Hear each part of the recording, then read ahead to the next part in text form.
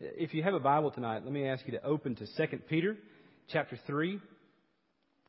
2 Peter chapter 3. We'll spend just about 10 or 15 minutes tonight, and I want to continue looking at the authority of Scripture. We started with it last week, and we went through questions and discussion, which is really good. And I'm just going to pick up where I left off, and we may not get through all of it tonight, but that's okay. The authority of Scripture. We talked last week briefly that the Word of God is true, that it is authoritative over our lives, and there's a lot to back that up. Somebody tell me, what are some things that are evidences that the Bible truly is the Word of God? Changes people's lives. Still does. That's right. I had a man in Spartanburg several years ago, a few years ago, worked in Seneca and had an apartment over there. He stayed in all during the week, and in that time, he was separated from his family, and he wanted to redeem that time, and he just became convicted, and he bought a Bible, and he would just use that time through the week, and he read through the Bible. Reading through the Bible, he was saved. Wasn't going to church anywhere, didn't have a wife pushing him. He just read the Bible and got saved. And it still changes lives. What else? What are other evidences? Yeah, archaeology. Archaeology continues to validate what's written in our Bibles. What else?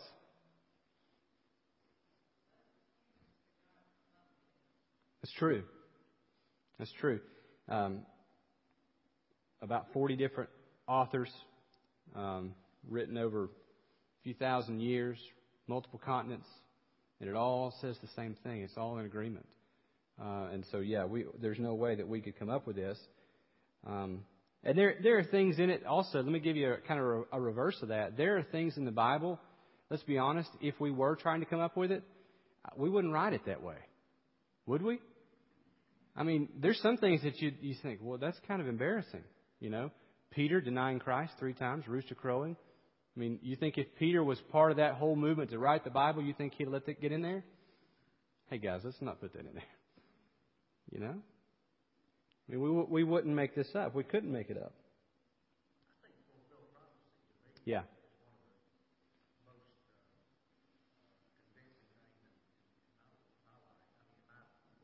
Yeah, fulfilled prophecy. You're right. These predictions that were made hundreds or thousands of years ago that have come true. But the predictions made before they came true, and then they come true. I mean, yes, that's huge. One that maybe we wouldn't say, but science. Science confirms Scripture as the Word of God. People often think it's the opposite, but really science is every day working at proving that the Bible really is the Word of God. We don't have to be afraid that some new discovery in science is going to, at some point, cause this whole deck of cards to come crashing down. Because science is just going to confirm it. The more we discover, the more it validates.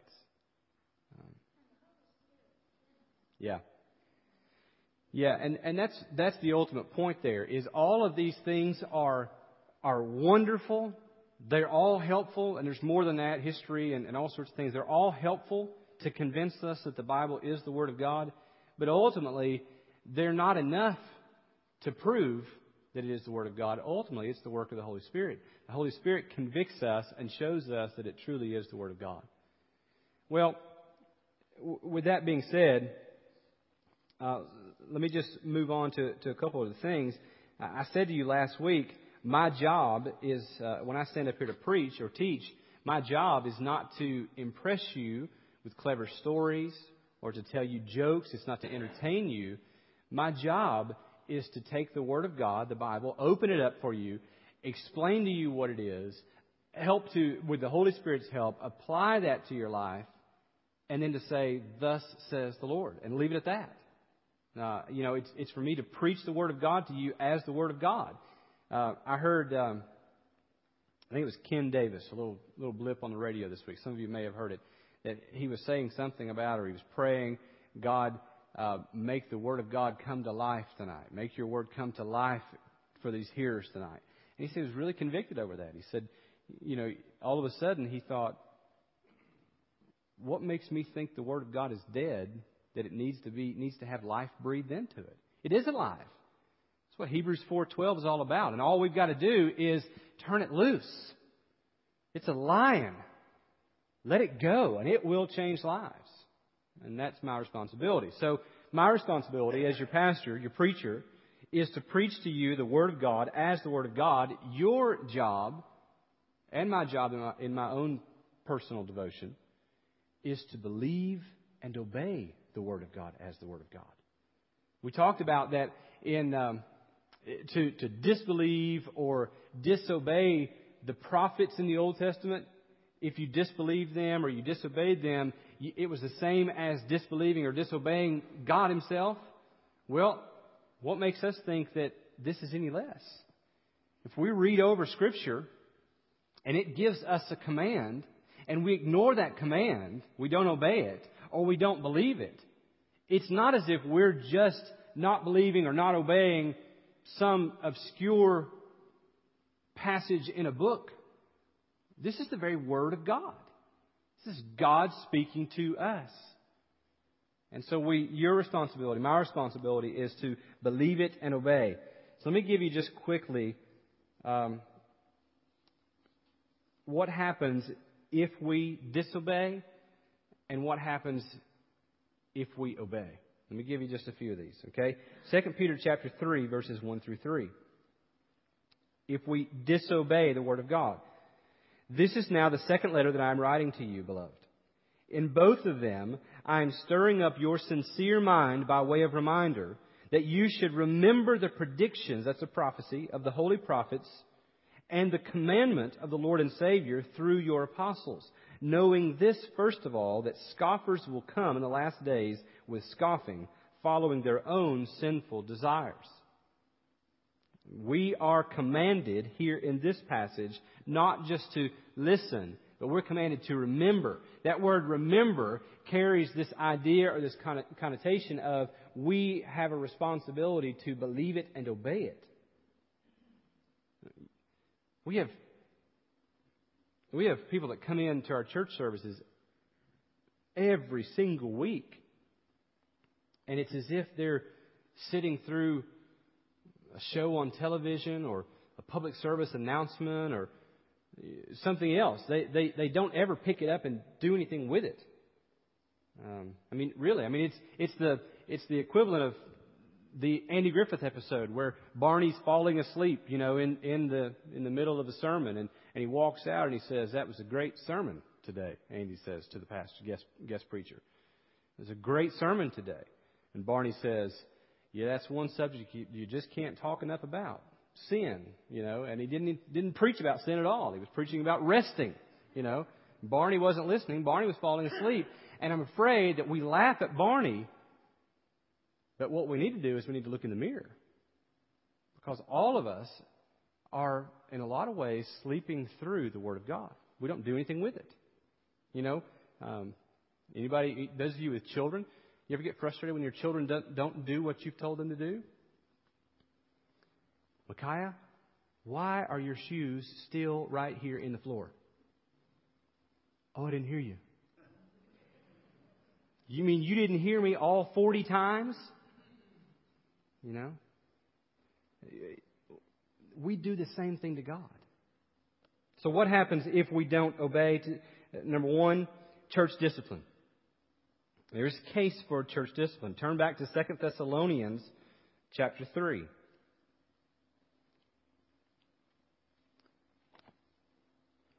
Second Thessalonians chapter 3, verses 13 through 15. As for you, brothers, do not grow weary in doing good. If anyone does not obey what we say in this letter, in other words, if someone doesn't obey the Word of God, take note of that person and have nothing to do with him, that he may be ashamed. Do not regard him as an enemy, but warn him as a brother. we see here the same principle that's taught in Matthew chapter 18 and other places, that there is a place for us to lovingly discipline one another. That when we see a brother or sister who is in disobedience, who is not heeding the Word of God, maybe going in direct contradiction to it, our responsibility is to have nothing to do with them, here in this passage it says, so that they might be ashamed. That seems harsh, because what we want to do is we want to put on a smile and act like everything's good.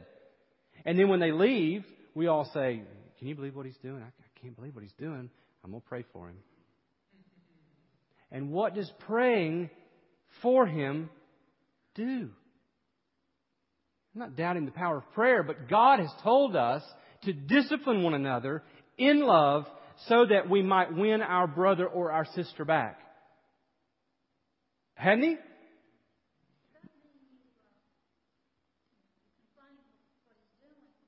Yes.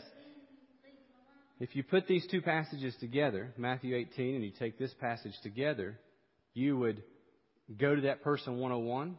You confront them.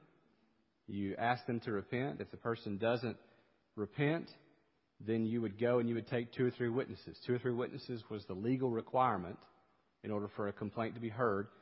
And if the person still won't repent, then it says that you tell it to the church. The church is this community. And you tell it to the church, and you're telling the church not so that you shame that person and they become your enemy. This text says, don't make them your enemy.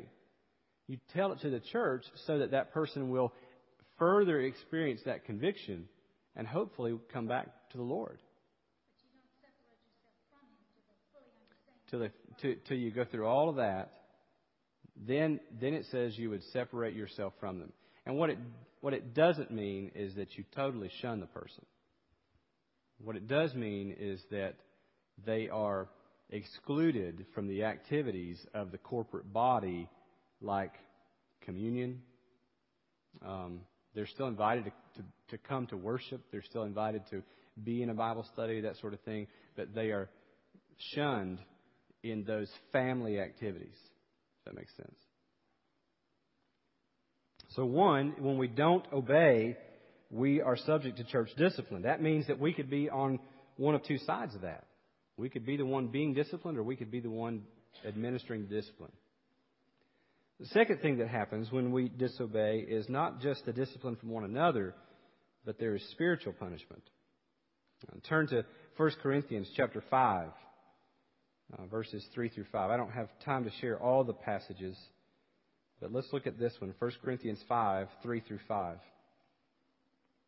There is spiritual punishment that comes. For though absent in body, I am present in spirit, and as if present, I have already pronounced judgment on the one who did such a thing.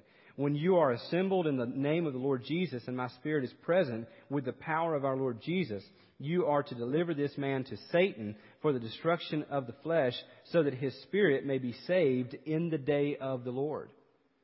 And there is this reality here that we work in tandem with God. When we take a person's sin seriously and we exercise discipline, the Lord also is punishing them, and He is convicting them, sometimes destroying flesh, sometimes sickness that people fall under. The reality is, sometimes that sickness is because of some sin. Not always, but sometimes it is. They were in 1 Corinthians chapter 11 when they were talking about the Lord's Supper. And so they were coming and they were taking the Lord's Supper in a wrong way, not considering one another, coming in and feasting by themselves. He says to them, why do you think so many of you are sick? The Lord was disciplining them by causing physical illness. And they were ignoring it and continuing with their own sinful fleshly desires. Hebrews chapter 11, or chapter 12, talks about that the Lord disciplines those whom He loves. And we all know what this feels like. We all know that when we're straying from the Lord, what it feels like, if we're truly His child, to be taken to the woodshed by our Father. He will discipline you. And it's not a discipline that it's an abusive discipline. It's a loving discipline.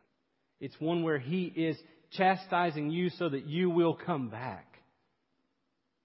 He will not forsake you, but He will wound you if He has to bring you back to Him. And then third, let me just give you this. We're out of time. If we obey, if we disobey, there is church discipline as well as spiritual punishment. But then if we obey the authority of the Word of God in our lives, then in some way that really is kind of unexplainable to us, we become God's delight. Turn to Isaiah chapter 66, verses 1 and 2.